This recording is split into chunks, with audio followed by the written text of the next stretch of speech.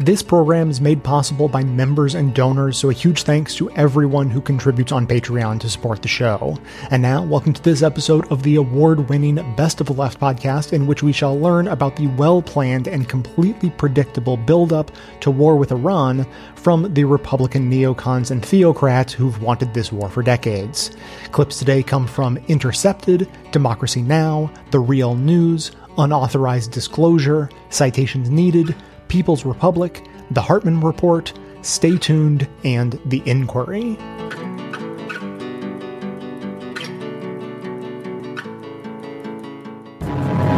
This is the Maddox, one of the two destroyers that were attacked while patrolling international waters in the Gulf of Tonkin near North Vietnam. 55 years ago, in 1964, the 7th Fleet sent 2 lethal destroyers to the waters around North Vietnam. At this point in the war, the U.S. had not yet deployed its masses of ground troops. There were U.S. personnel on the ground fighting covertly and directing South Vietnamese forces and operations, but they were categorized simply as advisors. The all-out war that powerful hawks and warmongers had been agitating for years had not yet materialized. They needed an inciting incident, a justification. In late July 1964, South Vietnamese forces began attacking North Vietnamese bridges, communication posts, and other sites along North Vietnam's coastal waters and islands in what was known as the Gulf of Tonkin. On August 2nd, the U.S. warships off the coast reportedly detected North Vietnamese ships responding to the attacks and claimed that they thought that those vessels were actually coming to attack the U.S. ships. There are conflicting versions of what happened next, but declassified NSA documents reveal that the USS Maddox fired warning shots at the North Vietnamese ships. A firefight broke out, with the U.S. launching nearly 300 projectiles at the North Vietnamese. In all, at least 4 of North Vietnam's sailors were killed, others were wounded, ships were destroyed. The USS Maddox, we now know, suffered a single bullet hole of damage. The lights burned all night in the White House as President Johnson conferred with his advisors, and he went before the nation to report on the crisis. Back in Washington, D.C., the Johnson administration saw opportunity. Here is then Defense Secretary Robert McNamara calling Lyndon Johnson on the phone to discuss the alleged attacks on U.S. warships. President, we just had word by telephone from Admiral Sharp that the destroyer is under torpedo attack.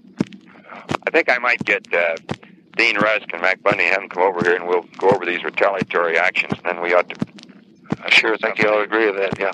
And I've got a category here. I'll call it to them. Now, where are these torpedoes coming from? Well, we don't know. Presumably from these unidentified craft that I mentioned to you a moment ago. On the evening of August 4th, 1964, Lyndon Johnson broke into regularly scheduled TV programming. He told the American people that 2 U.S. warships, the Maddox and the Turner Joy, had been attacked, unprovoked, in international waters off the coast of Vietnam. My fellow Americans, as President and Commander-in-Chief, it is my duty to the American people to report that renewed hostile actions against United States ships on the high seas in the Gulf of Tonkin have today required me to order the military forces of the United States to take action in reply. The initial attack on the destroyer Maddox on August 2nd was repeated today by a number of hostile vessels attacking 2 U.S. destroyers with torpedoes. At the time President Johnson delivered that speech, U.S. intelligence had not yet confirmed any second incident with North Vietnamese ships, but Johnson left that out of his speech. Instead, he presented these alleged attacks as established fact. The determination of all Americans to carry out our full commitment to the people and to the government of South Vietnam will be redoubled by this outrage. Yet our response for the present will be limited and fitting. We Americans know, although others appear to forget, the risk of spreading conflict. We still seek no wider war. But the whole thing was a false flag, a fabricated crisis. History is now clear. The first so-called attack was actually instigated by the U.S. against North Vietnamese vessels that were responding to attacks by South Vietnamese forces. And the second one, well, it really seems to have never happened. You're pretty sure there was a torpedo attack, then? Oh, no doubt about that, I think. No doubt about that. Decades later, Robert McNamara spoke about this in the film The Fog of War, directed by Errol Morris. No, it was just confusion. And events afterwards showed that our judgment that we'd been attacked that day was wrong. It didn't happen. This incendiary fraud about 2 unprovoked attacks on U.S. warships was swiftly weaponized by the Johnson administration on Capitol Hill. Lyndon Johnson ordered retaliation strikes against North Vietnam. The U.S. sorties were launched for one purpose, as a warning to the communists that unprovoked attacks will bring prompt response. Shortly after Johnson's speech, the Congress passed a joint resolution known as the Gulf of Tonkin Resolution. It gave Lyndon Johnson sweeping powers to wage war in the name of protecting U.S. allies. Johnson never asked Congress to declare war. Instead, he used the incident to cut himself loose from congressional control. He requested a resolution that would give him the power to expand the war without further authorization. After deliberating just 40 minutes, the House approved the Tonkin Gulf Resolution. Not a single representative voted no. Over in the Senate, there were just 2 dissenting votes. On August 7th, Johnson signed the resolution. The language was broad, the authority sweeping. Johnson was heard to say, "It's like grandmother's nightshirt. It covers everything." It was the Gulf of Tonkin incident that escalated the mass slaughter in Vietnam by the U.S. The scorched earth, the burning of villages, the rapes, the torture, the deaths of upwards of 3 million Vietnamese and some 58,000 American GIs. And it was all based on lies, lethal lies. History's verdict seems clear. The purpose of deploying the U.S. warships to Vietnam was to provoke an attack, perhaps to even encourage it. Before this new Southeast Asia crisis, the United States had announced that 5,000 more military advisors were being sent to South Vietnam to bring our forces there to 21,000. Now this number will be increased even further. At sea, on land, and in the air, the awesome United States military machine is mounting a force that can face up to any threat. Today, right now, we face some grave historical parallels with the Trump administration and Iran. It is obvious that for some in the White House, Iran is a war seeking a justification. It all feels eerily reminiscent of the Gulf of Tonkin and the Vietnam War. It is a solemn responsibility to have to order even limited military action by forces whose overall strength is as vast and as awesome as those of the United States of America. But it is my considered conviction, shared throughout your government, that firmness in the right is indispensable today for peace. Last month, we discussed an attack on 4 tankers in the Strait of Hormuz that the U.S. and its allies in the region claimed Iran was behind, though the administration failed to produce any actual evidence. And then, like deja vu, there was another attack last week. Once again, Iran was blamed. This is only the latest in a series of attacks instigated by the Islamic Republic of Iran and its surrogates against American and allied interests. On Monday, the Pentagon released photos that it claims implicate Iran and announced that it's sending another 1,000 troops to the Middle East for, quote, defensive purposes. Newsweek, citing a Pentagon official, reported that, quote, if anything is likely to happen involving the preliminary Iran options, it would involve a heavy guided missile strike campaign in an attempt to lead Tehran to the negotiation table with Washington. And the White House has had help in pushing its case from a top Democrat. I'm talking about Representative Adam Schiff, chair of the House Intelligence Committee. He's one of the most visible, always on cable news Democrats who is constantly telling us not to trust anything this administration says. And yet here is Schiff out there standing for Trump on Iran. There's no question that Iran is behind the attacks. I think the evidence is very strong and compelling. In fact, I think this was a Class A screw-up by Iran to insert a mine on the ship. It didn't detonate. They had to go back and retrieve it. I can imagine there are some Iranian heads rolling for that botched operation.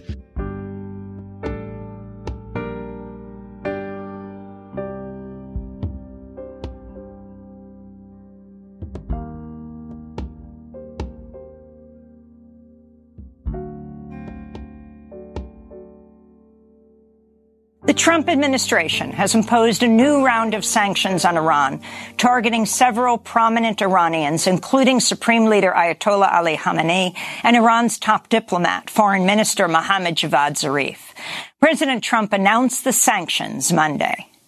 These measures represent a strong and proportionate response to Iran's increasingly provocative actions. We will continue to increase pressure on Tehran until the regime abandons its dangerous activities and aspirations, including the pursuit of nuclear weapons, increased enrichment of uranium, development of ballistic missiles, engagement in and support for terrorism, fueling of foreign conflicts, and belligerent acts directed against the United States and its allies.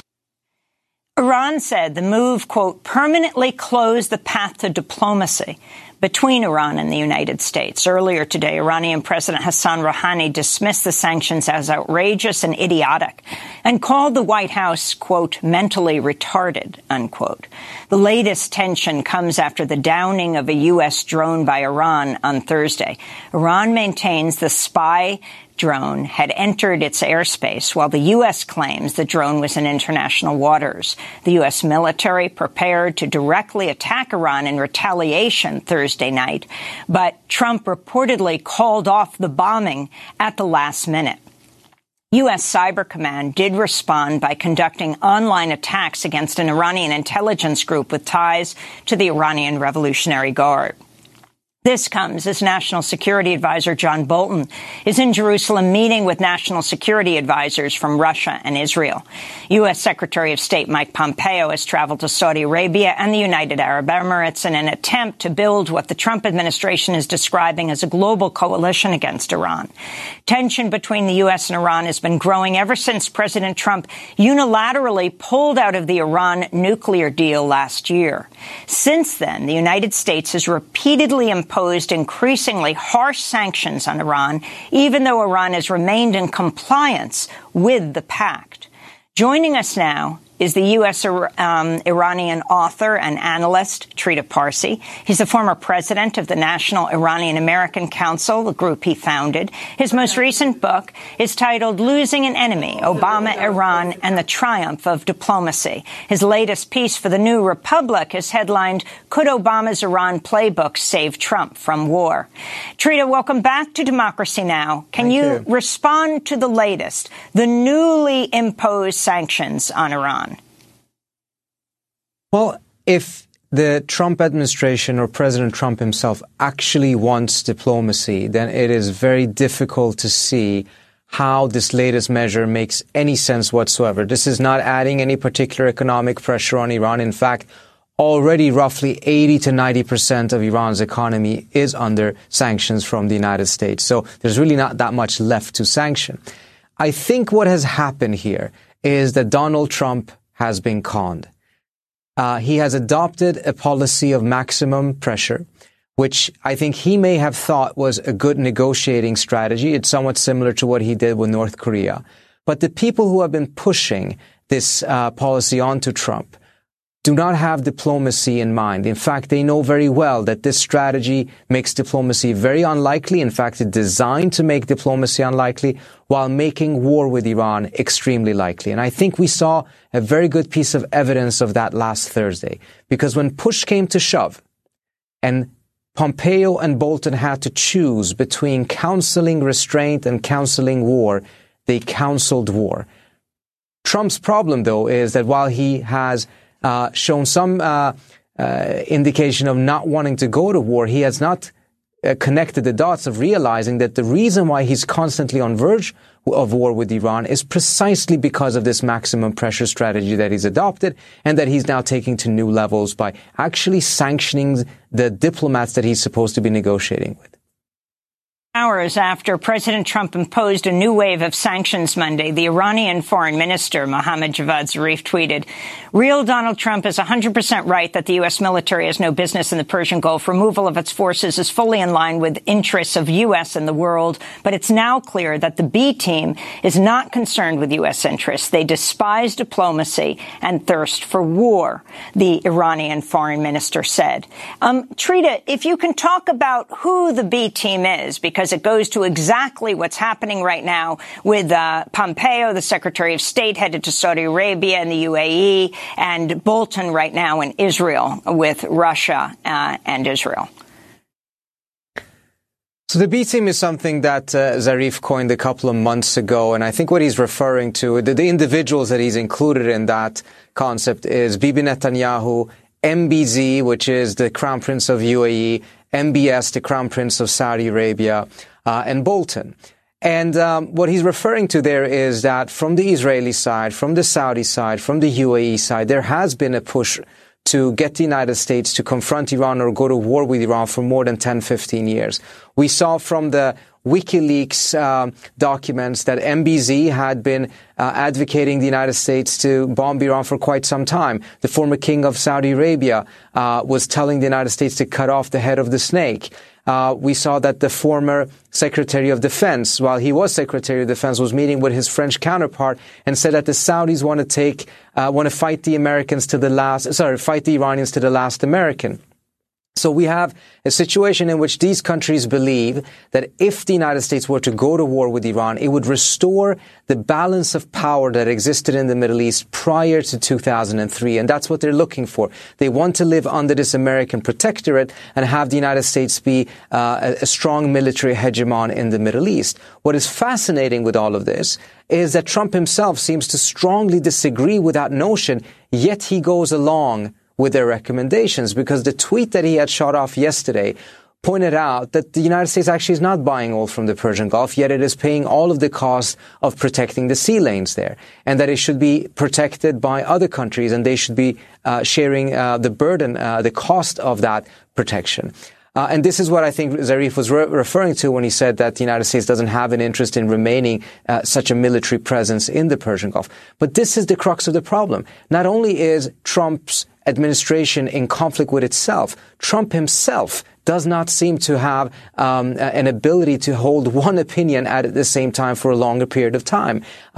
He constantly contradicts himself, and it makes it very difficult for any side to figure out how do you actually negotiate with a Trump administration, if negotiations even are an option. This is President Trump speaking to NBC's Chuck Todd after Todd asked Trump whether he felt he was being pushed into military action by his advisors. I have two groups of people. I have doves and I have hawks. Yeah, you have some serious hawks. I have some hawks. Oh, yeah, John Bolton is absolutely a hawk. It's up to him. He'd take on the whole world at one time, okay? But that doesn't matter because I want both sides. So can you respond to this, Trita Parsi? I don't know who the doves are. It's one thing to say that he has hawks. He certainly has hawks. But who are the doves? And if he actually is interested in diplomacy, who are the advisors on his team that at any point in their life actually have supported diplomacy, who have advocated for diplomacy, and who have any experience in how to actually conduct diplomacy with a country like Iran? He has surrounded himself entirely with people who have made a career out of making diplomacy, particularly with Iran, an impossibility, and who have at every turn advocated for military action. So the idea that he has two sides in his administration seems rather strange, because who are the doves?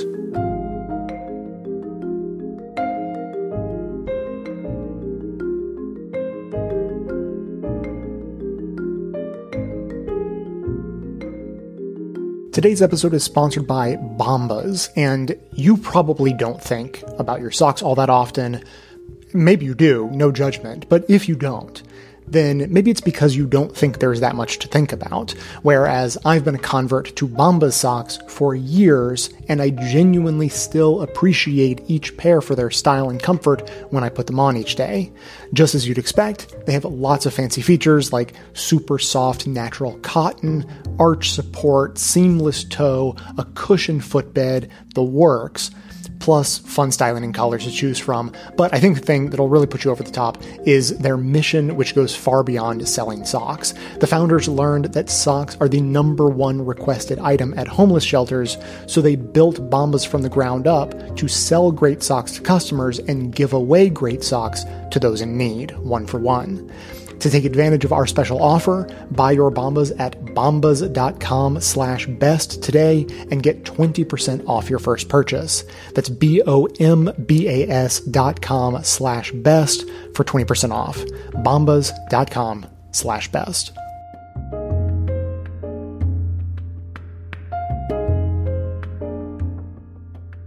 Iran announced on Monday that it would soon violate the 2015 nuclear agreement that it signed with the US, Russia, China, Germany, France, the UK, and the European Union. A spokesperson for Iran's Atomic Energy Organization said that within days, Iran will have stockpiled more enriched uranium from its nuclear power plants than is allowed under the agreement, which is known as the Joint Comprehensive Plan of Action, or JCPOA. Here's what Iran's spokesperson had to say. Today, the countdown to having more than 300 kilograms of enriched uranium reserves has started. In 10 days, in other words, on June 27th, we will reach this target. Also, Iran's spokesperson went on to say that Iran might enrich the uranium to higher degrees of purity than is allowed under the JCPOA. The spokesperson also said that Iran will not violate the treaty if Britain, France, Germany, and the full European Union follow through on promises to find ways for Iran to circumvent U.S. economic sanctions. The Trump administration had reimposed sanctions against Iran last year, arguing that the JCPOA should be renegotiated and made much tougher on Iran, even though all parties agree that Iran has not violated the terms of the agreement. Meanwhile, sanctions against Iran are having a serious effect on Iran's economy, especially on its ability to export oil and to import life-saving medicines. Joining me now to discuss this latest development in the confrontation between the U.S. and Iran is Colonel Larry Wilkerson.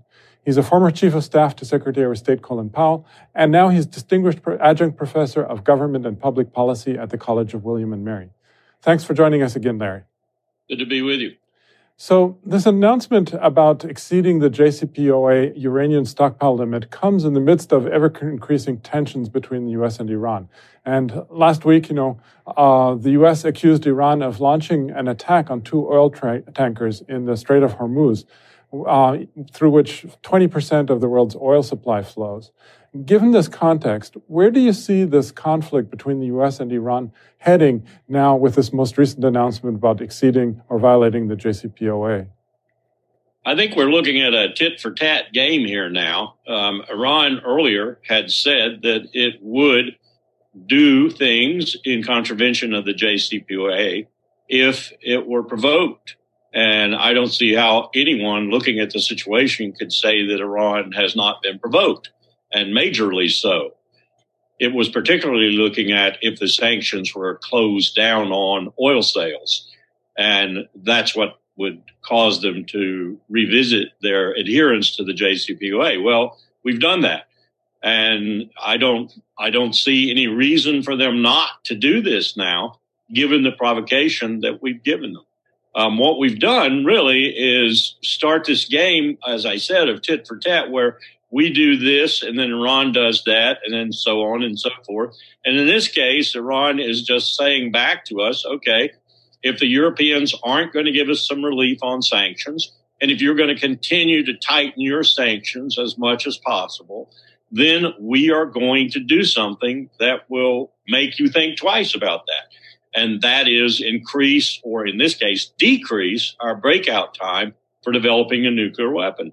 And that's essentially what we're talking about here, in the hopes that the United States will either relieve some pressure on the sanctions, or more likely, they're hoping the Europeans will grow some courage moral and political courage, and do what they said they would do, which is to go around U.S. sanctions, whether it's with a new financial transaction system or whatever. The Europeans need to grow up and become an independent body, if you will, and do what they said they would do if they want this nuclear agreement to stay alive. It's clearly what the Iranians said they would do. One could expect them to do it. And ultimately, what will happen here, of course, is if none of this works, is Iran will gradually work its way towards what we prevented with the JCPOA, that is a nuclear weapons program.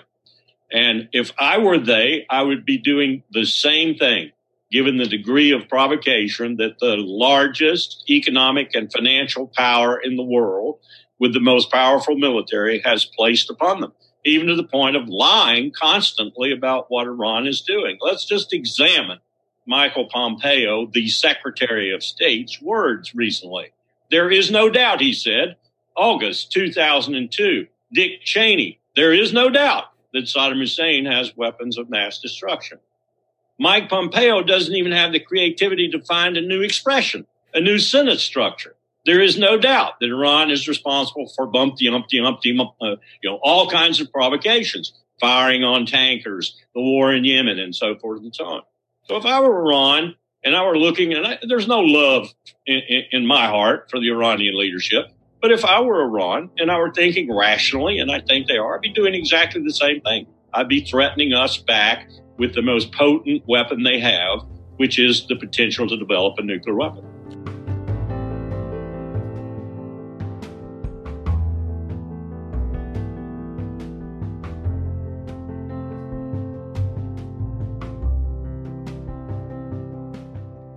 Gareth, could you comment on the ties? I'll give a specific example, but the fact that there is a political difference between this administration and Obama's administration that is significant, even though there's continuity within the military-industrial complex or the national security establishment. We have seen that this administration has allowed figures, particularly from think tanks like the Foundation for Defense of Democracies, to populate its ranks. I believe that's where John Bolton had done a lot of his work. And then also they've added Richard Goldberg, who has joined the National Security Council. There's another official that came from, and this is a think tank that has been against the nuclear deal and has even gone so far as to agitate for the Trump administration to provoke unrest within Iran. So this is a much different sort of cast of characters that we have than with the Obama administration. That's absolutely right, of course. I mean, what the Trump administration represents, in effect, is an alliance with Israel against Iran that goes up to the brink of war, from the beginning. That's the starting point. In other words, it is based on the whole idea that the United States will challenge Iran in ways that are inevitably going to bring the United States towards the brink of war. And of course, the fact that you have two figures in Pompeo and Bolton, both of whom, for different reasons, are committed to the point of view that the United States should entertain the idea of being ready to go to war with Iran. Pompeo is, of course, a believer in the rapture. And people understand what that means. It's that, he believes that a kind of final end to history would take place in the Middle East, in present day Israel, that would usher in the entry of all saved souls into heaven. And of course, Jews and Islamic Muslims need not apply. But that is a firm belief, and he's talked about it publicly. Bolton, of course, has been aligned with the most extreme elements in Israel for decades now and has been rewarded for his service to Israel by the Zionist Organization of America, not just once, but twice. And has, of course, openly called for bombing Iran for the last decade before he went into his present position as National Security Advisor. So, I mean, you could hardly imagine a more dangerous situation from that point of view. And the Obama administration, as weak as its policy was toward Iran and wrong-headed in the sense that it accepted what I have documented in my book, Manufactured Crisis, was a false narrative that Iran had been trying to get nuclear weapons, had a policy of trying to procure nuclear weapons in a covert nuclear weapons program, and based on that belief, negotiated a deal that was implicitly accepting the idea that Iran had to be pressured to accept limits on its program, otherwise it was going to get nuclear weapons. And that has been so widely accepted now that let's face it, I mean, we face a situation where Iran now is going to move back to enrichment levels that will trigger a new level of crisis between Iran and the United States. So, I mean, that is still the problem that lurks. It's no longer in the background; it's coming to the foreground now. But it's going to be the center of a new level of crisis in the coming weeks, because Iran will, in fact, make public statements in the very near future that it is going to move back to a level of enrichment that will be viewed officially by the U.S. government as moving towards nuclear weapons.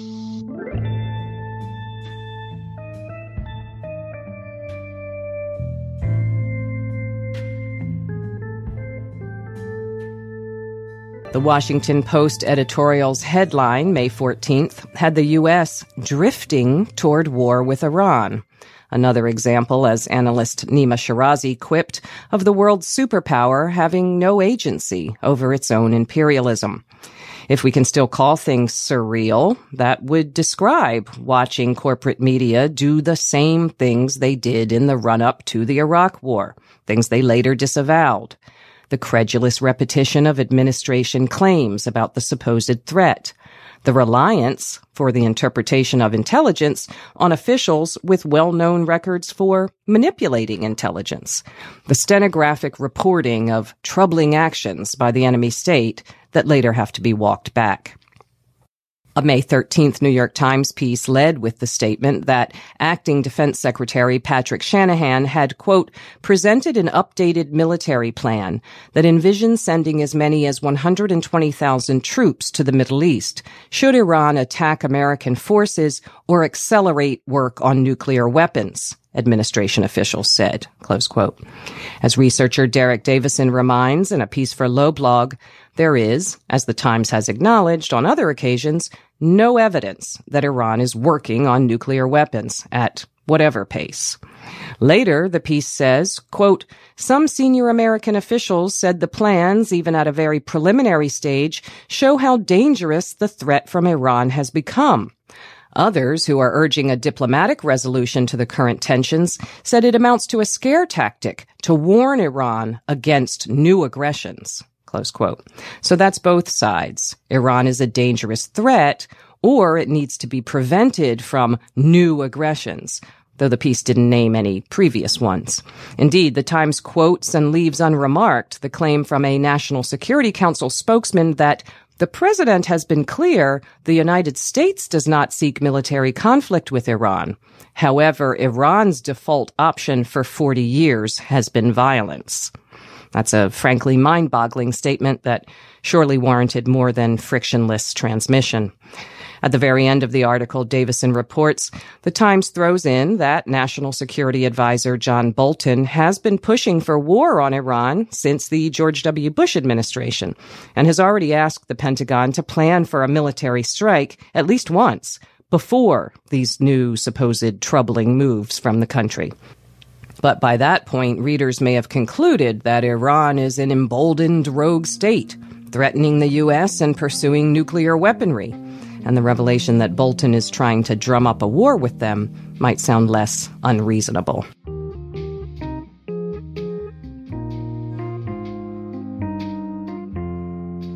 Today's episode is sponsored by Madison Reed, which can help you take the coloring of your hair to the next level. For decades, women have had two options for coloring their hair: outdated at-home color or the time and expense of a salon. But now you can get gorgeous professional hair color delivered to your door for less than $25.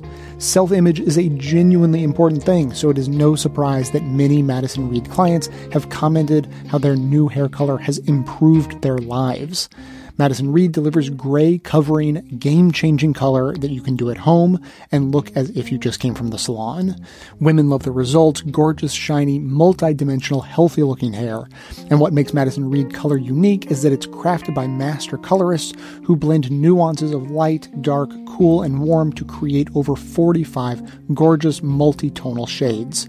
Find your perfect shade at madison-reed.com. Best of the Left listeners get 10% off plus free shipping on their first color kit with the code LEFT. That's madison-reed.com and use the code LEFT.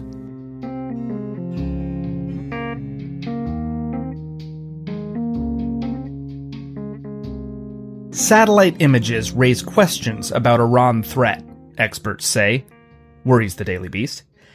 Iran and trading partners will find ways to skirt sanctions, analysts say, frets NPR. Iran uses proxies to punch above its weight in the Middle East, experts say, says NBC News. Fuel from Iran is financing Yemen's rebels, UN experts warn, writes the Associated Press. Democrats are raising alarms about Trump inching toward war with Iran, but experts are torn over what happens next, shrugs Business Insider. While Reuters reports, Iran can sink U.S. warships with secret weapons, military official says. Fox tells us that Iran is building new crossing on Syria border that would let it smuggle in weapons, experts say. Experts say. Analysts say, officials say. We hear these qualifiers constantly in the media, and when it comes to reporting on Iran, experts, analysts, scholars, and fellows are consistently tapped to weigh in on the latest nefarious thing the, quote, Islamic Republic is up to now. But who are these so-called experts? What's their track record like, and what are their tangential, non-Iranian related regional political goals? And what does a recent partnership between the Trump State Department and organizations like the Foundation for Defense of Democracies that targets peace activists on social media tell us about the broader problems of the so-called neutral experts? On today's episode, we're going to dig into some of the resumes of the media's favorite experticians and break down how a revolving door of deeply ideological partisans use U.S. media to pawn themselves off as apolitical, neutral arbiters. The Iran expertician industrial, or in many ways imperial complex, is something that Adam and I have been covering for quite some time. After all, in the media, if an expert says something, it signals that that's well informed, that they are, in fact, an expert, that they have studied this topic and they know what they're talking about. Their comments, their opinions, their analysis must be worthwhile, must be reasonable. And the Iran expert industry is always booming. Reporters have their favorite experts and analysts on speed dial. It's hard to find an article on Iran sanctions, for instance, that doesn't quote someone from Foundation for Defense of Democracies, or the AIPAC spin-off Washington Institute for Near East Policy, or the Institute for Science and International Security. The names Mark Dubowitz, Ray Takia, and David Albright are ubiquitous in our media, peddling alarmist fantasies about mad mullahs and weapons programs that don't exist, all under the cover of expertise. So let's start off by discussing the primary group we'll be talking about today, which is the Foundation for Defense of Democracies, which we have touched on before. You can't really talk about quote-unquote Middle East policy, specifically Iran, without really talking about Foundation for Defense of Democracies. So let's get a sense of what their origins are. by reading an article by a gentleman named John Judas in Slate from 2015. Judas writes, quote, on April 24th, 2001, 3 major pro-Israel donors incorporated an organization called Emet, which is Hebrew for the truth. In an application to the Internal Revenue Service for tax-exempt status, president of the organization, Clifford May, explained that the group was, quote, going to provide education to enhance Israel's image in North America and the public's understanding of issues affecting Israeli-Arab relations, unquote. But in the wake of the September 11th attacks, May broadened the group's mission and changed its name to the Foundation for Defense of Democracies. As he explained in a supplemental to the IRS, the group's board of directors decided to focus on, quote, developing educational materials on the eradication of terrorism everywhere in the world. And so from their origins, they were obviously a pro-Israel group. They remain a pro-Israel group, specifically of the kind of far right within Israel itself. Mm-hmm. Yeah, they're very aligned with the Likud party. But if they look like they're an pro-Israeli group, this sort of limits their scope of influence. So they named their organization Foundation for Defense of Democracies. And for people who are Israeli propagandists, they believe that they're the only democracy in the Middle East. So what they mean by Foundation for Defense of Democracies is that they're defending Israel. Because apparently, I guess democracies like Lebanon or even this semi-democracy in Iran or in Iraq, they don't really count, I guess. Those certainly do not count. They don't count. But Saudi Arabia is okay. Yeah, Saudi Arabia's fine. So there was something that happened recently in the news that really kind of tied this all together while we were working on the show. It incidentally happened. The Foundation for Defense of Democracies was caught by activists on Twitter of partnering with and effectively working a social media propaganda campaign to demonize Iran and to attack pro-peace activists with the Trump State Department. So a little bit of a backgrounder here. We'll have it in the show notes, a piece I wrote for The Nation back in the spring of 2017. In 2016, Congress codified this thing called the Global Engagement Center, which was supposedly created, originally it was created in 2015 to combat ISIS, but it didn't have much money and it's unclear the scope of it. But then later it was expanded radically for a budget of $120 million over 2 years. That budget was then increased again a few months later. And that was supposed to combat Russian propaganda and Chinese propaganda. I warned at the time that this was going to be abused because in 2013, Congress repealed and Obama helped repeal the Smith-Mundt Act, which was established in 1948 to prevent the government from propagandizing domestically on American citizens. There are always, of course, exceptions to this. The CIA had been running domestic propaganda since then as well, but there were very explicit rules against the Defense Department and the State Department doing it. And then once those rules went away, when they created the GEC in 2017, I emailed the State Department and the Government Accountability Office, the organization in charge with regulating this, asking them if this was going to be used to propagandize Americans or to pay American journalists. They did not respond to that question. We now know why. This revelation is the first revelation we've had that the GEC is being used to target Americans, because many people on Twitter who were targeted were Americans. And this really does kind of show the influence of FDD. They're effectively running the Trump administration's Iran policy.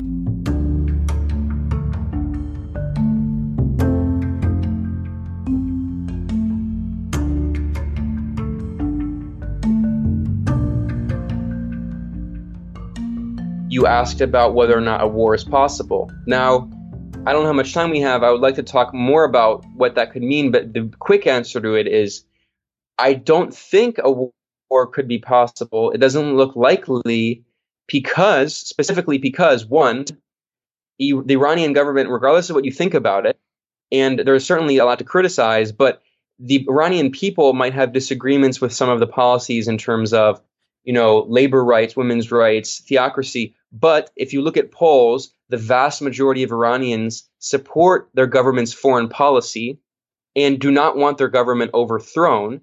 And if there were any operation, the vast majority of the population would unite in support of their government. And it's very different from Saddam Hussein in Iraq, which was still a criminal invasion. But the Iranian government is much more popular than the Iraqi government was, which was always, we don't have time to go into the historical context, but Saddam Hussein always ran it as a kind of small minority group of elites that were running the entire Iraqi government. Whereas, again, regardless of what you think about the character of the Iranian government, there was a popular revolution in 1979 that overthrew a colonial puppet regime and installed an independent sovereign government. And Iranians greatly value that government and greatly value the independence of that government specifically. So there's that factor. And then there's the factor that even if the U.S. tried to, it would just be completely catastrophic because, as I mentioned, even though they're not proxies of Iran, Iran has allies in the region, including the Iraqi government, including the Syrian government, including Lebanese Hezbollah, and including the Houthis in Yemen. So if the U.S. were to launch some kind of conventional war, it would become an international war that would not only draw in these other actors in the region, like we saw in Syria, but even worse on steroids, but even potentially actors outside of the Middle East like China and Russia, and we could have a global war in our hands. So the potential for this to spiral out of control into just a World War III is very real. And then there's simply the fact that Iran simply just has deterrence. They have a very powerful military. And one of the reasons I think the Trump administration is carrying out this aggressive policy, this blatantly illegal form of aggression, is because they're trying to pressure the Iranian government to spend more on its military and to do more missile tests, and then use the fact that Iran is boosting its defense and deterrence as another excuse to justify the U.S. arms race. And it's a kind of perpetual cycle that is meant to bankrupt Iran, because the illegal U.S. sanctions on Iran are already very much crippling the economy. Iran is really incapable now almost of exporting its oil, just like with Venezuela. This is suffocation of the Iranian economy. And it's all leading to this policy of regime change that the Trump administration is trying to pursue. But because of the deterrence capability, the U.S. can't carry out regime change directly. So they're just trying to suffocate the entire country, just like they're doing with Venezuela. This is collective punishment of the entire Iranian civilian population. It's preventing Iran from importing medicine and other surgical equipment and medical goods, which is leading to mass death, preventable death of people, of civilians. It's also preventing Iran from importing some food products and other equipment and goods. And it's simply a kind of medieval siege in the 21st century. And this is the same tactic against Venezuela. If you can't invade, threaten and impose economic warfare.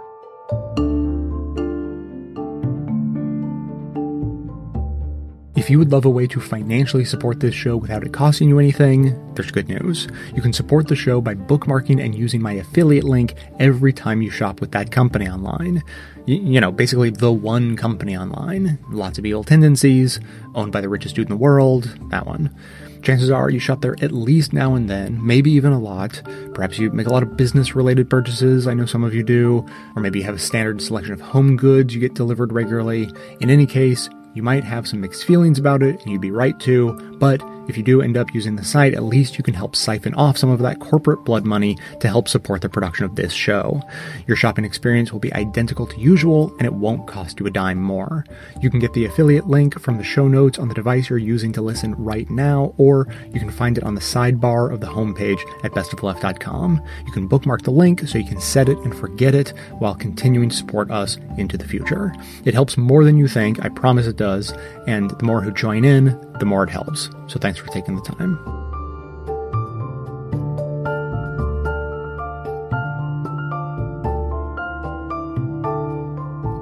These major new sanctions that Donald Trump says he has imposed or is in the process of imposing on Iran to ramp up the pressure, according to a number of economists, one specifically, Caitlin Birch, a global economist at the Economist Intelligence Unit, that's the Economist magazine, told CNBC's Squawk Box Europe on Monday, quote, "We can safely say that Iran's revenue from oil has been cut by at least 2/3, so they are in a very dangerous economic position."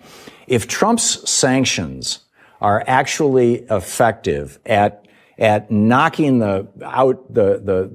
not just the surface, parts of the Iranian economy, but really kick out the underpinnings of the Iranian economy and throw it into the equivalent of a 1930s style economic depression.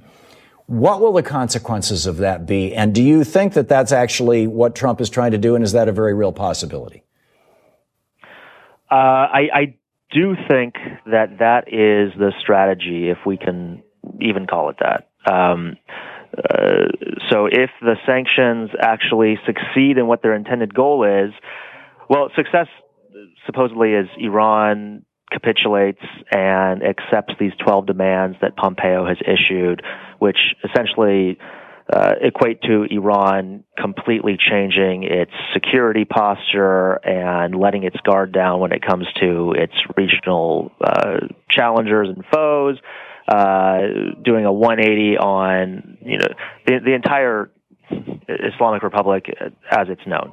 And while I'm sure that we would love to see some of those things happen, or at least some accommodation being reached, it's not going to come through these sanctions. So if the sanctions succeed, which they are, these are very successful sanctions, if the goal is to make lives of ordinary Iranians miserable, but if the idea is, which I think it is to galvanize Iranians to come out into the streets and put pressure on the government and the regime, and that pressure will then be translated into some behavior change or some desire to capitulate on the Iranian government's part.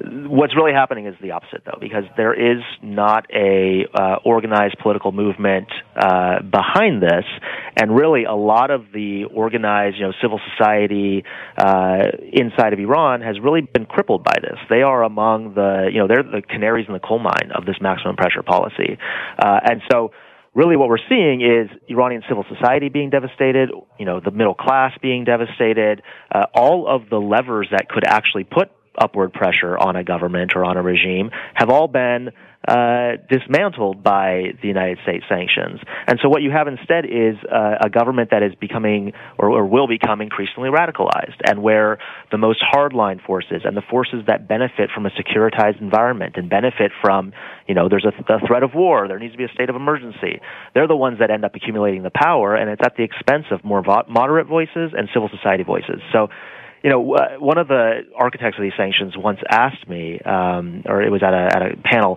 said, well, would you support sanctions on Nazi Germany? And the response is, well, we did put sanctions on Germany. That's part of the way that we got to the radical state that Adolf Hitler presided over. And there's no history of this approach actually working, and yet the wake-up call that should have been last week of the United States being 10 minutes away from launching military strikes that could have started World War III apparently fell on deaf ears in the Trump administration, and they're going to stay the course and just continue with these sanctions. Consequences be damned. Well, I think you might have already answered my second question, but let me run through it anyway. You would think that Americans would have enough common sense and memory to even recent memory. Our sanctions against Cuba just caused people to become more loyal to Fidel. Our sanctions against Venezuela caused people to become more loyal to Hugo Chavez. The Great Depression here in the United States, which you could argue was not exogenous, it wasn't caused by some external force that we could point to. But there were forces that were blamed for the Great Depression, and probably rightly so, the big banks and Wall Street. It didn't cause Americans to say, oh, I guess we just need to capitulate to the big banks and Wall Street. It pulled Americans together. Tough times. People tend to pull together during tough times. And during World War II, we had, you couldn't buy butter, you couldn't buy milk, you couldn't buy meat without coupons, without rationing coupons. There were all kinds of limits. It was functionally sanctions. And did that cause people to say, screw Roosevelt? No, they gave him 4 terms. When in the history of the world have sanctions ever been successful at doing anything other than strengthening your opponents? And when, Jamal, are these idiots who are running American foreign policy going to figure this out? Even Kennedy made this mistake with Cuba. Well, and look at Saddam and Iraq. We had sanctions, crippling sanctions there, and that didn't work in changing Saddam's behavior or in preventing the United States from getting into the most devastating war of at least the last generation. So we've seen this playbook before, and I think that the answer to your question is, yeah, they know this. They know this isn't going to work. That's exactly the point. These are people in John Bolton and Mike Pompeo who are apparently running the show. Trump, I guess, parachutes in and stops the military strikes last minute. But by and large, it seems like it's John Bolton and Mike Pompeo's world, and we're just living in it. And they believe that military action is necessary. They think that, we need to get there. And what I view is how they see this is that they see political obstacles to military action more than they see obstacles coming from Iran. I agree. So, Jamal, forgive my interruption, but we just have about a minute and a half, and it just occurred to me the one area where sanctions actually are effective, and you're mentioning Iraq is a great example, is if you actually intend. If your goal is to invade a country, destroy a country, bomb a country, ruin a country, then sanctions actually do work. They weaken a country to the point where you might be able to then attack them. Do you think I think these guys are thinking that way, that the goal of these sanctions in Iran is to weaken it enough that they won't have enough, money and resources to run their military?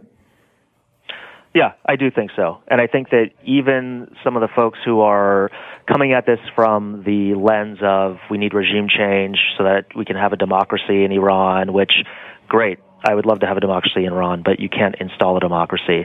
You have to grow a democracy. But I think even they, in reality, people like Mark Dubowitz from Foundation for Defense of Democracies and these, Washington think tanks and lobbies that are essentially the de facto lobbies of Saudi Arabia, UAE, and Israel, they don't want Iran to actually be a country that is ruled by its people and that actually has a say and agency in what's happening in the region. They don't want that. And so the best way to do that is to weaken the country and then destroy it with a war. Iran is already in the midst of an economic war imposed by the United States, and it's just a matter of time until we get into the military course if something doesn't change.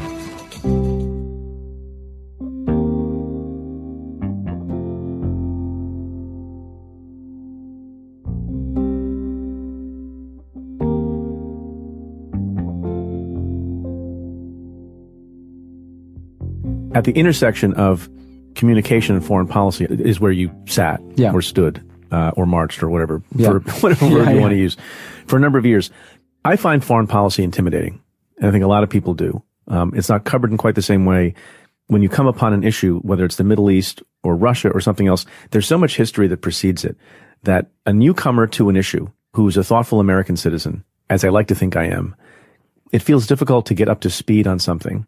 And when people talk about it on the news, whether it's in the paper or on TV, unlike with other things, there's a lot of assumption of knowledge about what has transpired in the past and what the failures have been in any part of the world that's complex.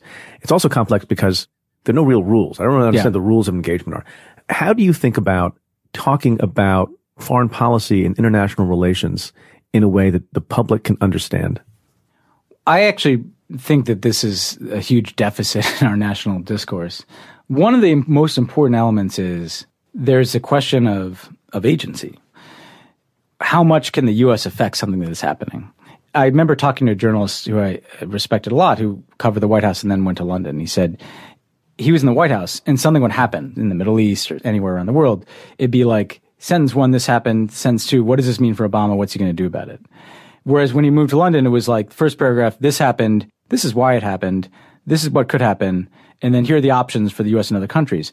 We assume, because we're American, that our president, this has gone out the window a little bit with Trump, but should fix everything around the world. And so part of what ends up happening is we cover foreign policy like kind of a scorecard. Where did you notch your wins? Did you deliver the democracy in this country, or did you take the nuclear weapon away from that person? And these are incredibly complex issues informed by historical forces. Sometimes the U.S. has a lot of capacity to get something done. Sometimes we don't.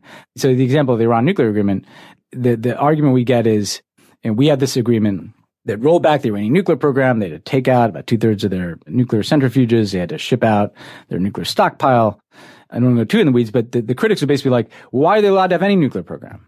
And that's like an easy argument to make in the U.S.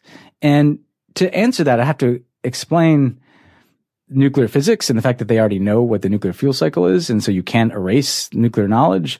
I'd have to talk about 1979 and the Iranian Revolution, and the Iranian psychology is such that they're not going to capitulate completely. And so we have to design this, and that's not going to come up in the coverage, right? So to me, the biggest challenge is the American impulse for solution, for agency, we have to do something, is how coverage is framed.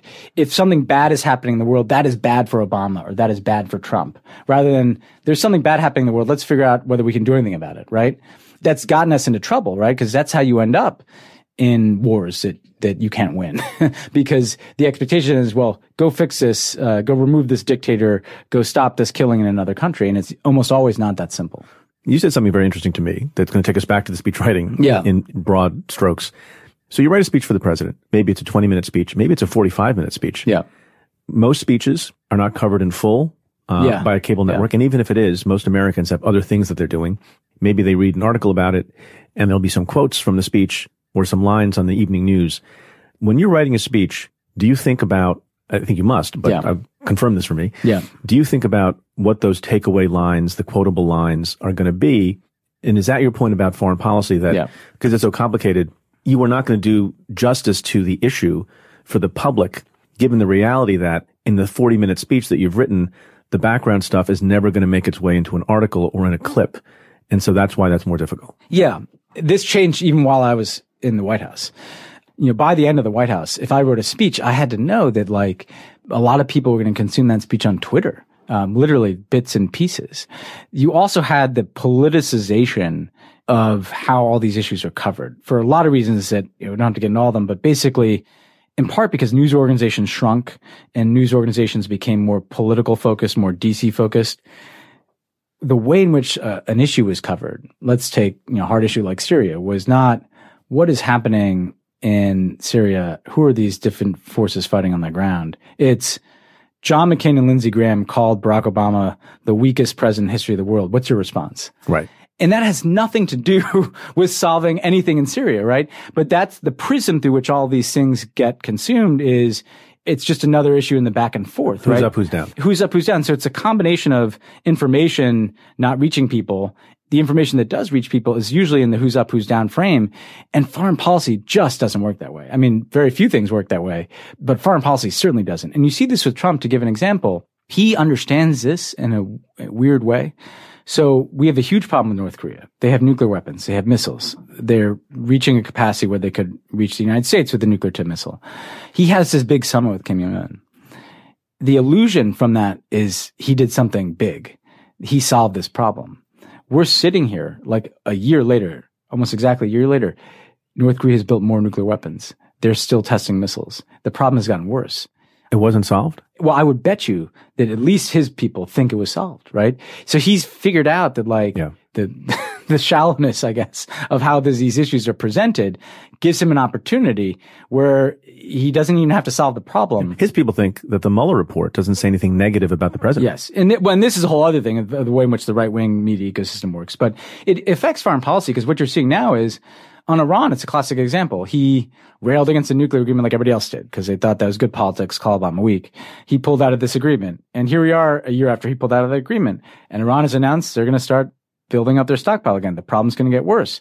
He approached the issue as an American domestic political issue, not as a foreign policy issue. A foreign policy issue is, how do I have an agreement that achieves my objectives as best it can? He approached it as, how can I look like I'm tearing up Obama's deal? I'm being tough on Iran. Well, in the real world, when you do that, the Iranians say, well, we're going to start rebuilding our nuclear program. So we're going to be dealing with the consequences. And the problem with foreign policy is the consequences usually take additional time to come home to roost.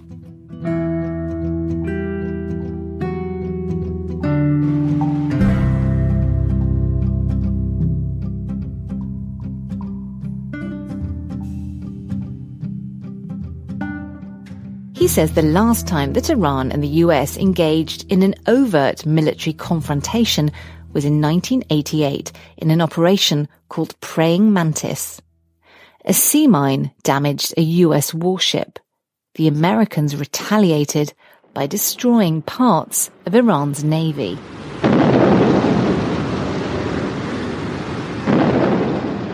Iran then didn't respond. It was recovering from the horrific Iran-Iraq war, and its military was on its knees. But Iran in 2019 is much stronger than Iran in 1988. In fact, Iran is probably at one of the strongest points in its history when it gets to regional clout and influence. And the mindset of the supreme leader of Iran is that if you don't respond to pressure with pressure, you would invite more. And that's why I'm certain of the fact that if they are faced with a bloody nose operation against them, they would not be able to resist the urge of retaliating. Ali Vayer says the Iranian regime has sat on its hands over the past 2 years, ignoring provocations, careful not to give the US any reason to attack. But he says the Iranians are beginning to lose patience. I think it would be almost magical if we come out of the next year and a half that remains in President Trump's first term unscathed. Ali sees 3 plausible scenarios that could result in conflict. The first is if the US simply decides to bomb Iran's nuclear facilities. The second, perhaps more likely risk, is an inadvertent confrontation. That could just happen based on misreading the other side. In fact, the tensions we've seen in the past few days has been mostly because the Iranians started to put missiles on some of their speedboats in the Persian Gulf, fearing that the U.S. was preparing to strike Iran. And this was interpreted by the Americans as an aggressive move by Iran preparing to strike the U.S. first. And that's why the U.S. sent additional forces to the region. The third risk is that an incident is triggered by a group that Iran supports that drags in US allies, even America itself. Ali Vayer says we're living in a very dangerous time. While no one wants war, accidents happen. This is very much a 1914 moment, similar to what happened in Europe, in which a single incident, assassination of Grand Duke Ferdinand by a single individual, put the entire continent in Europe on fire. And the risk is that a single non-state actor could take an action. The entire region, or maybe even the world, will pay a price for it. I mean, it's a huge thing to say. I mean, you're talking about regional conflict starting in the Middle East that could emanate out across the world.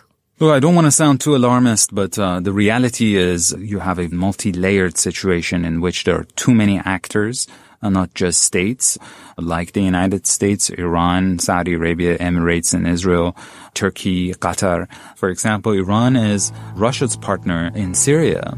It is quite possible that a confrontation that starts between Iran and the U.S. or its allies would quickly pull in others as well.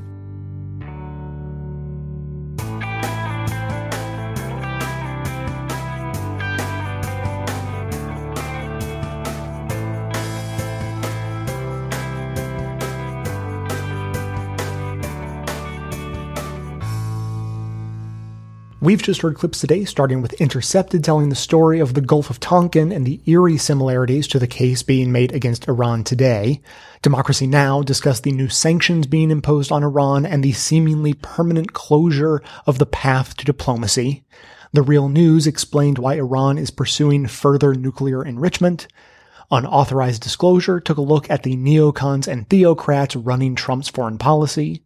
Citations Needed debunked the idea of neutral experts on Iran policy.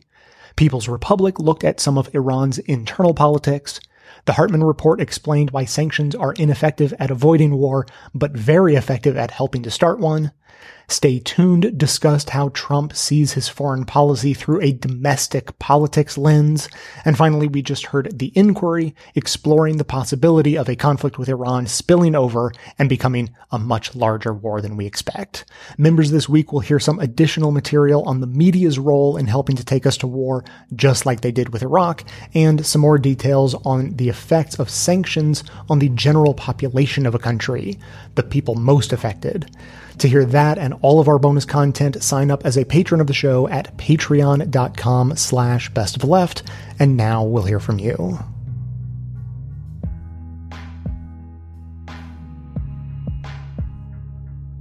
Hi, my name's Emily. I'm calling from Cleveland, and I really just wanted to comment on the the discussion at the end of the Nationalist Christian episode about the burnout that we're all feeling, in the millions of us that are feeling that, and the kind of the head in the sand conversation.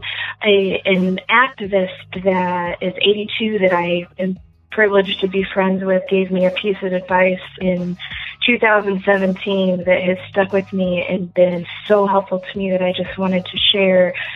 She, we've all been told, this is a marathon, this is not a sprint. But when I was sharing with her, and just kind of commiserating that I just emotionally cannot stand all of the horrific atrocities and the shamefulness that is in the news every day. And she said, you don't have to make a difference, because my habits of ingesting news, and they have been for years, is to ingest it daily, continuously, because I felt that it was my duty to know what was going on the minute that it was going on. But I've learned that for self-preservation as an activist and as someone who needs to do this we all need to do this our whole lives. After this new election, we're still going to need to fight. Injustice is always going to be around and a problem. I don't need to be ingesting things minute by minute and even day by day. So that's one of the reasons why I listen to this podcast and many others, is that I have limited myself to ingesting certain curating my news to weekends and really, I would say, rich news sources. So I'm getting a lot of content. So I'm still being informed. I would definitely say that I'm not burying my head in the sand. I still definitely know what's going on, but I am not ingesting things minute by minute. I am doing them deliberately and maybe once a week instead of constantly always having notifications going on. And I'm really using my efforts to organize and stay active and working to using my limited efforts to try and make a difference in my community. So anyway, I thought I would share that because I know a lot of people are struggling the same way that I am, and this is really hard. So if that's helpful to anyone, thought I'd share. Thanks so much for what you do. It's helpful to me. Bye.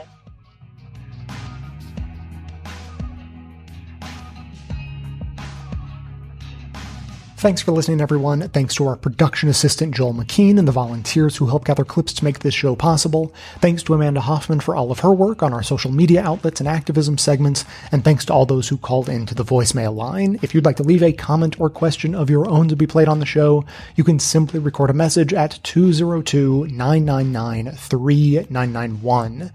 So in response to not just the voicemail we just heard, but also past episodes, I have a couple of listener stories. People wrote in rather than calling in. And so on the note of activist self-care and maintaining our sanity through dark times, Pat wrote in and had just a little story to tell. So I'm just going to read Pat's comment directly. So Pat writes, "Getting old is mostly a huge drag, but there is one good aspect, and that is perspective. In the early 80s, I was active in the anti-nuclear movement. You have no idea how hopeless that felt. Then I heard a priest in the cause speak, and he told about a first-grade class he had talked to. He asked them if they were worried about nuclear war, and most of the class raised their hands. Then a little girl raised her hand, and she said, 'I'm not afraid because my mommy and daddy are fighting for peace, and I think they're going to win.' Well, guess what? She was right. The Berlin Wall, which had been up my entire life, fell in the late 80s. Obviously, discouraging things have been building back up over the past 30 years. I'm just here to say that things have looked utterly hopeless before, but people working on the side of justice and peace made a real difference. The main thing giving me hope now is the Sunrise Movement and seeing people like AOC and Mayor Pete getting elected and being heard. I think we're going to win." End quote. So that's Pat's story. And I don't think I have anything to add to that. Well said, and thanks so much for chiming in. And I have one other story, different topic. We did an episode recently on the problems with philanthropy, actually coming from multiple directions, but In particular, one of the episodes was about how philanthropy directed at progressive causes actually has a tendency to hamper progressive causes in a variety of ways. I won't explain the whole thing because you should have heard the show or you should go back and listen. But a listener wrote in not wanting to call so that they can remain anonymous, saying that they had experienced this exact situation because before marriage equality had passed, the nonprofit organization that this person either worked for or volunteered with got plenty of funding, huge amounts of funding from, progressive philanthropists and funds that, give money to nonprofits like that. And then after marriage equality passed, that money dried up as if the problems that LGBTQ people face had ended. Okay, marriage, we got it done. And the only time that money flowed back in was not for LGBTQ issues in particular or funding for those specific causes, but was to activate that group to work on behalf of the Hillary Clinton campaign. Maybe not directly for the campaign, but for get out the vote efforts and that sort of thing, because this person is in a swing state and that's where they thought the money should go. And it was just a great example of how, look, it's not that money going to that cause for those reasons was bad. It's that the money dried up when the people with the purse strings felt like the major issues had been accomplished. If marriage equality has been accomplished, well, then we don't have to keep giving money to this group because whatever they're fighting for now is small fry by comparison. Of course, it's not small fry for the people on the ground living with the consequences of discriminatory policies or just ongoing anti-trans policies and, bathroom bills, that sort of thing. Of course, that's affecting people's lives every day.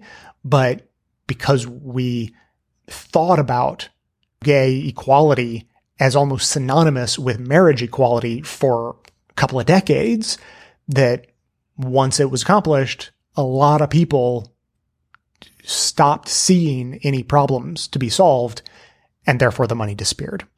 So thanks to that person for writing in. Obviously, great example of the horrible system of trying to fix the world we have when it's wrapped up in capitalism and philanthropy and rich people getting to call the shots, even when they're relatively progressive, totally well-meaning rich people.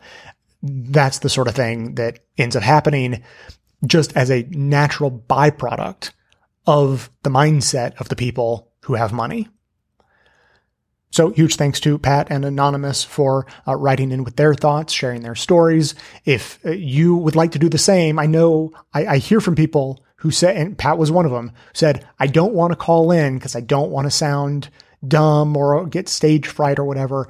I'll say one thing, and members are going to be hearing more details on this today. So it's at the top of my mind, but I just want to say to everyone, I edit the voicemails. So the people you hear in the show who sound relatively, intelligent and with it, I make them sound smarter than they did when they called in, which is not to say that anyone sounds dumb. People who call into the show, even when they get stage fright and have lots of uhs and ums and whatever, they're fine. It's totally fine. No one actually sounds that dumb. But if you're worried about sounding dumb, you should worry even less because I clean up the voicemails. So don't worry about getting stage fright. You should call in, leave a voicemail with your thoughts. I will make you sound good. And so with that, I will just say once again that if you would like to leave a comment or ask a question, you can leave a voicemail at 202-999-3991. And just a quick reminder before I go from our sponsor, Babbel. Babbel is the language learning app designed to get you speaking a new language quickly and with confidence.